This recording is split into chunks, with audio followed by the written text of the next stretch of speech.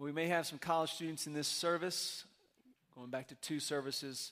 A lot of the college students go to the 9:30 service. You're a college student here, and then youth and you elementary age kids. This is your final week to be called a student and not go to class. Kind of a bummer, isn't it? Because Monday you got to go to class if you're going to continue to have that label student. If you decide not to go to class, I doubt you'll be called a student for very long. They use other terms like delinquent and things you don't want to be called. Yeah? And the rest of us who have jobs and go to work every week, you're an employee or you have a job somewhere, well, guess what? If you don't go to that job Monday morning and Tuesday morning and Wednesday morning, you will be unemployed. And it's really important that these labels that we take on ourselves reflect who we are and what we do. If what you say about you is not reflected in what you do, then what you say about you is not really you. Right? 1 Thessalonians chapter 5. We're going to read this together, just verse by verse, work through this passage. This is in the section of 1 Thessalonians where Paul is encouraging the church at Thessalonica to wait faithfully on the return of Christ, particularly in the area of their sanctification, which means that they are more and more each and every day reflecting what it means to wait on Christ's return, eliminating all threats in their life to their relationship with Christ, eliminating all threats in their life to their proclamation of Jesus Christ. More and more every day looking a little bit more like Christ because they're waiting on Christ to return. And so here we are in another passage that is encouraging us to wait well as we wait for Jesus Christ to return. Let's look at verse 1 together. Concerning the times and the seasons, brothers, you do not have need for anything to be written to you.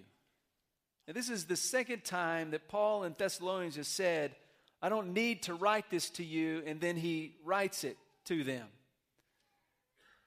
Did any of you remember your parents saying anything like this? You don't need me to tell you to clean your room again. You don't need me to tell you be nice to your little brother or little sister. Implication being, you don't need the information. You need to take the information that you have and act on it. And that's what Paul is really encouraging here. He's saying you don't need to know more about what I'm fixing to write you about. Look at verse 2. He says, for you know certainly about, or very well, about the day of the Lord, that it is coming like a thief in the night. So in regard to the day of the Lord, coming as a thief in the night, the Thessalonians did not need Paul to give them that information again. But Paul gave that information again because he wants their lives to reflect what they know. Because there is a vast difference between knowing and knowing and doing. And Paul is communicating that if you're going to wait faithfully for Jesus Christ, and you know and you believe he's going to return, then something's going to show up in your life. And he's going to unfold that here for us. It's going to be specifically in relation to the day of the Lord. And we're going to be digging into this concept of the day of the Lord and a whole lot of other things dealing with the day of the Lord as we jump into Revelation starting September 21st. So I'm not going to go into a lot of detail here. And the main reason is because all you need to know about the day of the Lord in 1 Thessalonians is there's a day coming when Jesus Christ is going to return. And when Jesus Christ returns, he is going to give out wrath and judgment on those who do not believe in him. And he is going to take those who believe in him home to heaven, to a new earth forever, to have eternal life. The day of the Lord is coming. And Paul says here it would be like a thief in the night. Now, until I had an experience of a thief in the night, I didn't really completely understand this concept. But back in the fall of 1998, as some of you have heard me talk about before, I was robbed at gunpoint in the night by 2 men who were wearing full masks and black everything, and they're coming up and they rob me. And I'm just going to tell you, from that point forward, every time I read the day of the Lord will be like a thief in the night, the day of the Lord no longer sounds fun to me. Because that was a horrifying experience. And I read this differently now. I don't wish that kind of experience on anybody. And yet he says right here that the day of the Lord will be like a thief in the night.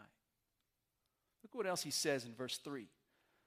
When they are saying peace and security, talking about those who are not living in respect to the day of the Lord.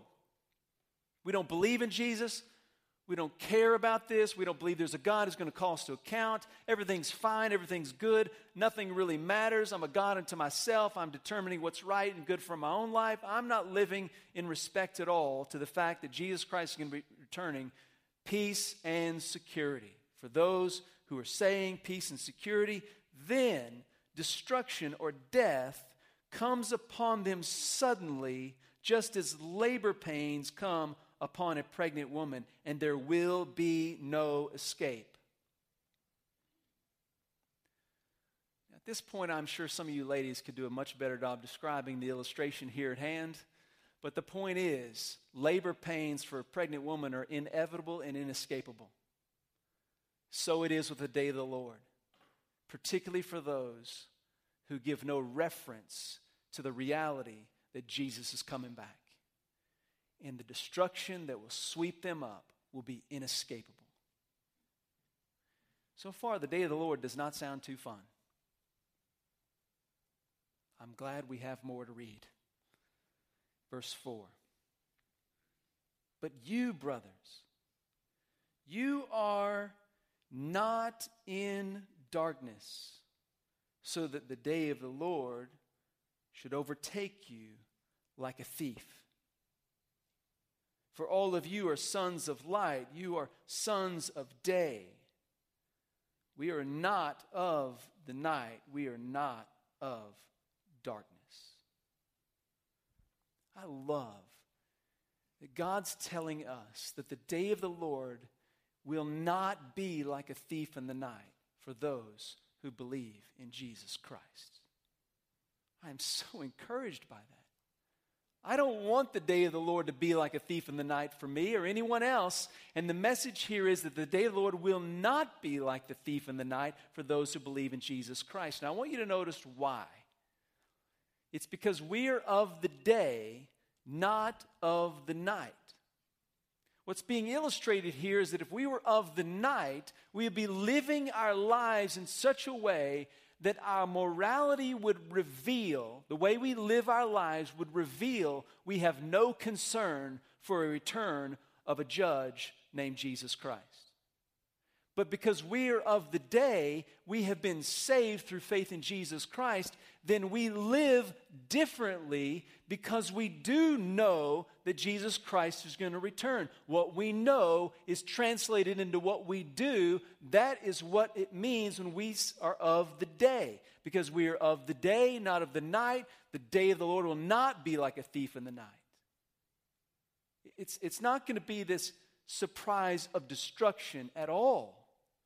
And what I love about that is it means that if we want to know about when Christ is going to return, I mean, the disciples asked many times. And I'm sure that many of us have had that question rolling around our head. When is Christ going to return?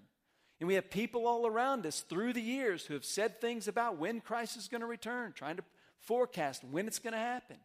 There's this major concern over when is the day of the Lord going to happen? Well, Jesus Christ, every time he's asked this question, gives the same kind of response.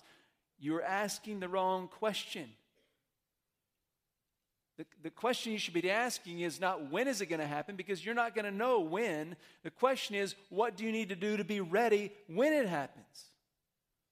See, Jesus was saying to his disciples when they asked, you don't need to know when. If you follow me, you will always be ready. You're of the day, not of the night, that this day should overtake you like a thief in the night. Think about it like this. If you're driving home one night late from work, and you drive into your driveway and you see all the lights in your house are out, And you're kind of wondering, where is everybody? And you walk in the house and you flip on a light switch and nothing happens. No lights come on. You realize the electricity's out. This is really strange. Nobody's here. What's going on? And then all of a sudden, out of the darkness come armed assailants, and they rob you. Now, that is going to be a shocking surprise, right? What about this scenario? You're driving home, coming home late from work one night. You get to your house. You notice all the lights are off. You're thinking, what's going on here? You get out of your car. You go in the front door. You try to flip on a light switch. The electricity's not working. You're wondering, what is going on? And you're getting a little bit nervous. Then all of a sudden, out of the corners, out of the dark places, out of the hallway, come all of your finest friends yelling, surprise! It's no less of a surprise, but the experience is totally different. You see, when you live as children of the light, when you live waiting for the return of Christ, when you follow the commands we're going to walk through here in a moment, then the day of the Lord will not be like the thief in the night kind of surprise. It will be like the ultimate surprise party kind of surprise. Now, I recognize that some of you right now are thinking, I hate surprise parties. I mean, there's some personality types in here that you've told your spouse, if you ever throw me a surprise party, it'll be the last thing you ever do. I mean, and some of you have told your spouse that you could do a surprise party every month, and I'd be happy with that. You know, you're really jazzed up about surprise parties. So you got a whole spectrum of people here that are hearing this concept of surprise party differently. What you've got to hear from is not from what you would prefer in regard to your personality. You've got to hear your two choices. Thief in the night, surprise party. Surprise party, we all want that, right? Because we all would prefer that and we want that. Paul's given us some commands here that really help us be ready for the turn of Christ. Let's look at verse 6. Therefore, do not sleep as the rest, but wake up. Be sober. For those who sleep, do their sleeping at night. And those who get drunk at night. We have two pictures here created to encourage us in responding to the knowledge that Jesus Christ will return. The pictures are contrasts. You have one contrast, which is being awake and being asleep, and you have another contrast, which is being sober and being drunk. And when it comes to sleeping, I have a real problem in my life when I'm driving late at night. I tend to want to fall asleep if I'm driving at night. I don't know if anybody else is like that. But I have a real issue with that. One time we were driving home to see my family in Amarillo. I was driving late at night. Lily and the kids are asleep. And man, I'm doing everything I can to stay awake. I'm slapping my face. I'm putting water on my face. I'm eating M&Ms, eating cereal, drinking caffeine, rolling down the window, rolling up the window. Anybody else do stuff like that? I'm doing everything I can to stay awake, and I am struggling. Next thing I know, I see state trooper lights in my rearview mirror, and I'm like, oh, man, what was I doing? I was so out of it, there's no telling, And so I pull over, and he comes up, and the first thing out of his mouth says, "You been drinking tonight, sir?" I'm like, "No, why?" He goes, "Well, you were slowing down, speeding up, swerving all over the lane." I was like, "Man, I am so sorry. I'm so sleepy. I'm fixing to be home." He goes, "Well, you need to be careful, And so, I have this issue, and Lindley is a real encouragement there because every time we get in the car, the first thing she does is go to sleep. It's tough. And so I try to avoid driving at night, but when I have to do it, you know what I have to do? Anything and everything to stay awake. And that's what Paul's encouraging us to do.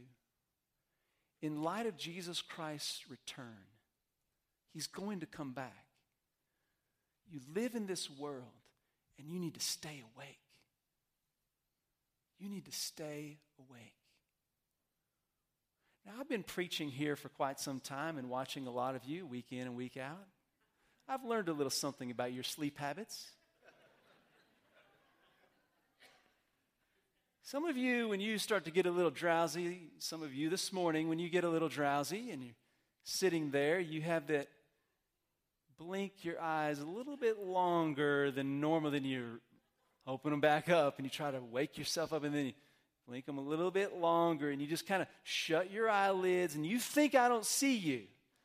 But I do, and after I'm done preaching on Sunday mornings, I go take notes and I keep a file on all of you. Some of you, when you're getting drowsy, what you do is you have discovered how to balance your head on your neck really good.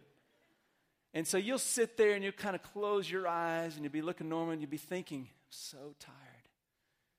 Lord, I'm just going to pray a little bit. Lord, I hope Pastor Kevin thinks I'm praying right now. And then the next thing you know, you're kind of going over to the side and you'll wake yourself up because your head doesn't move. You've balanced it on your neck really well, but you start to fade off. Some of you kind of have that head nod thing. You're sitting there, you think you're good, and then all of a sudden your eyes close for, a millisecond. And the next thing you know is, bam, you just got whiplash, I know some of you, you're out there going, praise the Lord, it was just me, I'm just looking up to the heavens, whatever. Some of you do stuff like that. Some of you, this is the best one. Some of you make inadvertent noises when you start to fade off. So you'll fade off and you'll be like, and you'll wake yourself up, and the first thing you'll do is look to the right and left, think, did anybody hear that, or was that all in my head? And you don't have a clue because you were out, You guys have these tendencies, and so I want to encourage you spiritually, stay awake. All right, now, so if you in your life, you haven't been reading your Bible, it's been 3, 4, 5, 6 days. Maybe you've only read your Bible once or twice in the last 2 weeks. You may actually think you're paying attention, but what's happening is your eyes are shutting and staying shut a little bit longer than normal. You're starting to fade.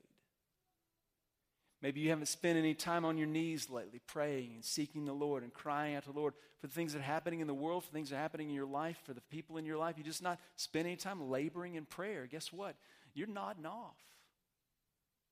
You got to fight to stay awake. If you've not spent time in the last 2 weeks confessing your sins, if that's just not been on your radar, you just not thought about confessing any sins in your life, let me just encourage you here. You're behind the curve here. You've had some sins in the last couple of weeks that really need to be confessed. And if you're not confessing sin regularly, you're snoring and you don't know it. If you've not engaged in some smaller groups of believers and gathered around the truth of God and have conversations about walking with Christ in a more intimate level, you're falling asleep. There's a good chance you're more sleepy than you think you are, and you better do everything you can to stay awake so that you are waiting on the return of Jesus Christ. Stay awake. Do whatever it takes. You can't afford to fall asleep. That other picture of sobriety and drunkenness. I decided not to give personal testimony on that one, so I just want to give some explanation about what it means. That was supposed to be funny, but it wasn't.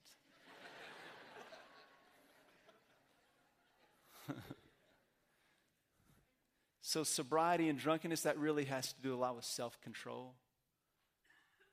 I'm sure all of us have witnessed other drunk people along the way, and we know that drunk people have a hard time controlling what they say, what they do, controlling their bladder, a whole host of other things. Sober people have the ability to be self-controlled in areas and ways that drunk people do not. When you think about that in the spiritual realm, what Paul is encouraging us to do, what the Lord is saying to us, is make sure that there is not any area of your life that you are not able, willing, and actively submitting to the control of the Holy Spirit. See, drunkenness is one of those areas of Scripture, one of the areas that Scripture points out that threaten our ability to be under the complete control of the Holy Spirit. It's not necessarily that alcohol is evil. It's that ingesting alcohol leads to a place of not being able to be fully 100% under the control of the Spirit. And the best thing you can do in waiting for Jesus Christ is to submit every area of your life to the control of the Holy Spirit. So eliminate the threats to the Spirit's control.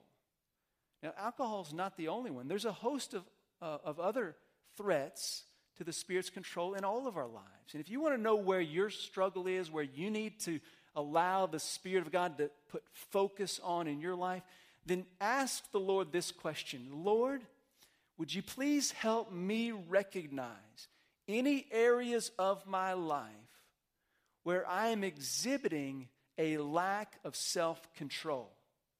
Because any area in your life where you're exhibiting a pattern of a lack of self-control is an area that is threatening your ability to be under the Spirit's control. And that means you need to confess some sin. You need to bring some other people along beside you and say, I'm struggling here. I need the Spirit of God to be in control in this area of my life. You need to focus in on that area because that's an area you are being lulled to sleep. That's an area where you are not being sober. That's an area where you are not ready for Christ to return. And we need to be a people who are ready. Look at verse 8. It continues our commands here.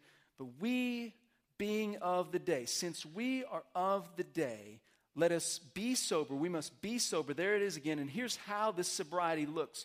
Being clothed with the breastplate of faith and love and the helmet of the hope of salvation. So if somebody sees you walking down the street and they're seeing you in your business life, they're seeing you in your school life, they're watching you, what they need to see, what needs to be most readily visible in your life, faith, love, and hope. To be ready for Jesus Christ is what needs to be put on your life in such a way that people can see these things more than anything else in your life. Faith, love, and hope. So think about faith for a second. You want to be clothed in faith? Then work really hard on erring on the side of trusting Jesus Christ too much. Just trust Him with everything. When you encounter something you didn't know, didn't expect, you don't like, you don't appreciate, things not going your way, when you encounter things that are challenges, things that are difficult, things that make life very hard, what does your life look like? What do your emotions look like? What do your reactions look like? How do you treat people? What does that look like? Do you look like somebody who says, I don't care what's happening. I don't care how unexpected this is. I don't care how difficult this is. I will trust Jesus. He's trustworthy. It doesn't matter how little I knew about this. It doesn't matter how big this seems to be. It doesn't matter how overwhelming this might feel. I trust Jesus no matter what. Clothe yourself in faith and err on the side of trusting God too much. You cannot out-trust Him. You will never be disappointed by trusting Him no matter what. Some of you need to make those kinds of decisions today. I will trust Jesus right where I'm at, even though it's really hard. I'll trust Him. Clothe yourselves with love. If we want to be ready for Jesus, the best way to get ready for Jesus to return is just love people like Jesus loves us. Loving people without an expectation of return. Loving people even when they don't love us. Loving people even when they hurt us. Love. Hope. Hope should drive everything you do. There is nothing you will encounter in this life that can even come close to erasing the hope of our salvation in Jesus Christ. Make sure that your life is moved and motivated by hope. This is a big task. We're called to do a lot of things here. Wake up, be sober, put on faith, love, and hope. You better work hard. You better stay awake. You better not act like this. You better be ready. Jesus is coming. It's going to be like a thief in the night, but you don't need it to be that way because you can be ready for Him, but you got to be ready. It's big. How can I do that? Look what verse 9 says. You need to do all these things because God has appointed you not to wrath, but to obtain salvation through our Lord Jesus Christ, who died for us, so that whether we are awake or asleep, we will be together with Him. Do you know how you can wait for Jesus Christ? As a follower of Jesus Christ, who's commanded to give everything you are to wake up and be sober and wait on Christ faithfully, you have been called to do this, can do this only because of the grace of God. It is the grace and mercy of God that He has poured out on us already, evidenced in the death of Jesus Christ for us, so that we might live with Him forever, that we can now wait for Him to return. The moment you decide to follow Jesus Christ is the moment that you know that God has appointed you for eternal life, not for wrath, and that He has a plan for you to make it. This whole passage about sanctification, chapter 4, verse 1, all the way through the end of 1 Thessalonians here, you know how it ends? Okay, chapter 1, be sanctified, you got to do this. Be sanctified, you got to do this. Chapter 5, be sanctified, you got to do this. You know how it ends? Chapter 5, verse 23? The Lord is faithful. He will do it. You can make it. Because of the mercy and the grace of God displayed for us in the death of Christ, so that we might live together with him. Stay awake. You can do it. There's one other implication here in this passage I don't want us to miss today.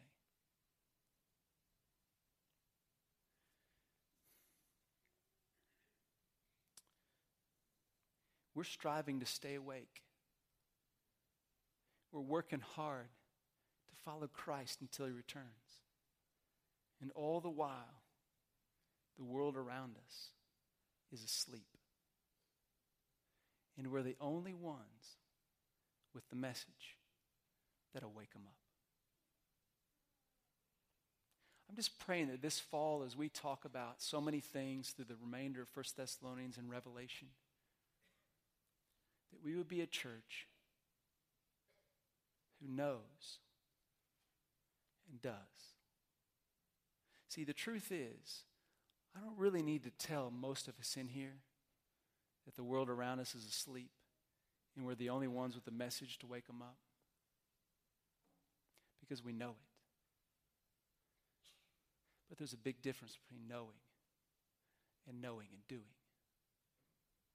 And waiting for Jesus Christ looks like knowing and doing. No other way to wait. And there's no better way to live. Look at verse 11. He says, therefore, encourage each other and build one on one. That's the literal translation. Build each other up, just as you are doing. When I'm driving late at night and headed down the highway, really anytime, day or night, Lindley gets in the car. She, like I said, she's going to fall asleep. Well, it's not uncharacteristic of her to say to me, are you awake? Are you good? Before she goes to sleep, she wants to make sure she's not going to die, you know. You good? And she'll say something like, you need to make sure you stay awake. And then I'm driving along, and inevitably, I'll hit the rumble strip at some point. She's sound asleep. I hit the rumble strip, never on purpose. I hit that, and so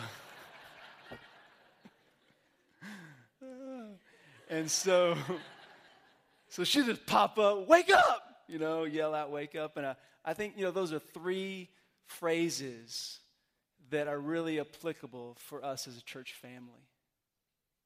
Are you awake? Wake up and stay awake.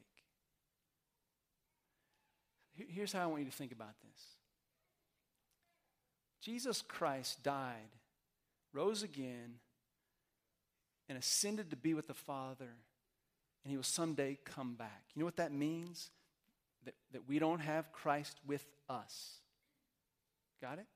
The Spirit of God, Spirit of Christ, came to be with us so that we can know the mind of Christ, but the body of Christ will not be with us until he returns. And so what Christ has done is he's called us his body so that we might have the encouragement to wait for his return by encouraging each other as the body of Christ. So in the absence of Christ's body, we are the body, and we are to then encourage each other until he returns bodily for us. We need to encourage each other.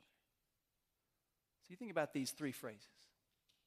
Everybody in here needs somebody that will ask them the question, are you awake spiritually?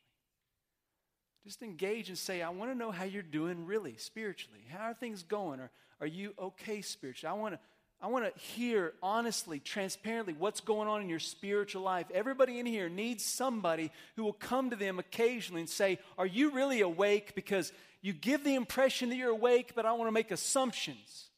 I've seen far too many people give the impression they're awake, all the while they are nodding off and they get taken out by the enemy. And we need people who will step into our lives and say, are you awake? I hope you're sitting there right now saying, yeah, I need somebody like that in my life. And if that's you this morning, I want to encourage you not to respond completely and only with that statement. No, step one more step. Don't just say, I do need somebody like that. Take one more step and say, I will be somebody like that. And you find somebody, and you ask them, how are you doing? Are you awake spiritually? Here's what's going to happen. You're going to bless their lives. You're going to be encouragement to them. We're going to function as the body of Christ. And I promise you, you ask that question of somebody, you will get asked that question back. And it'll be so encouraging because we all need that. We all need somebody in our lives saying, wake up. We're struggling. We're walking into sin. We need a brother or a sister come into our life and say, wake up. To speak the truth in love, to say the things that need to be said, to rebuke and to confront us. We need somebody who can say that to us. And so I just encourage you. Ladies, have a couple ladies you've invited to be that to you. Men, have some men that you've invited to be that person for you. Just say, hey, look, if you see anything in my life that just crosses a boundary, you don't understand it, doesn't look like it squares spiritually with waiting on Jesus Christ, would you just come and just yell in my face, wake up? Wake up. Need people like that. And we also need somebody to just walk alongside us saying, stay awake. Stay awake. Somebody will be there when we're struggling. Somebody will be there when we need it most. But here's the deal. There are times in our lives when we're really struggling and we don't let other people know. And it makes it very hard for somebody to come in and say, I'm here with you. I'm not leaving your side.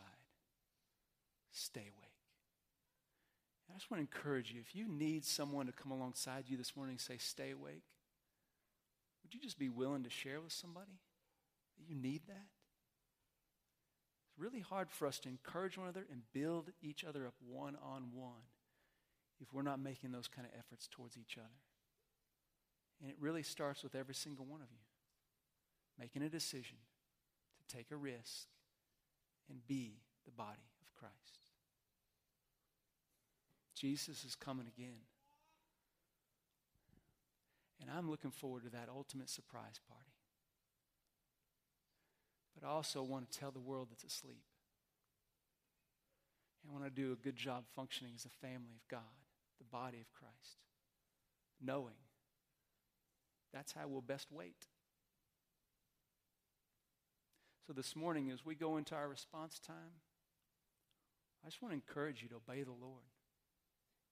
There may be some here this morning, you just need to get on your knees, you need to come to the altar and pray, you need to grab a friend, you just say, here's where I'm struggling, here's what's going on, I need somebody to help me and pray with me. You need to be talking to the Lord about some area of your life you're not trusting Him. You may need to go to somebody and say, I just want to ask you, are you awake? I want to be that person in your life. I need you to be that person in my life that says, wake up to me. I just want this response time to be this response to this challenge. Encourage each other. Jesus is coming. Wake up. Stay awake. Be sober. Be ready because He's coming. You don't know when. It's going to be a surprise. But if you're ready, it'll be the greatest surprise of your life. Get ready. Therefore, encourage each other. I know it's going to feel a little awkward if you get up and we walk somewhere and talk to somebody, but please, if the Lord is moving your heart to obey this command, encourage each other. Do it this morning. Do it this week. Don't put it off. This is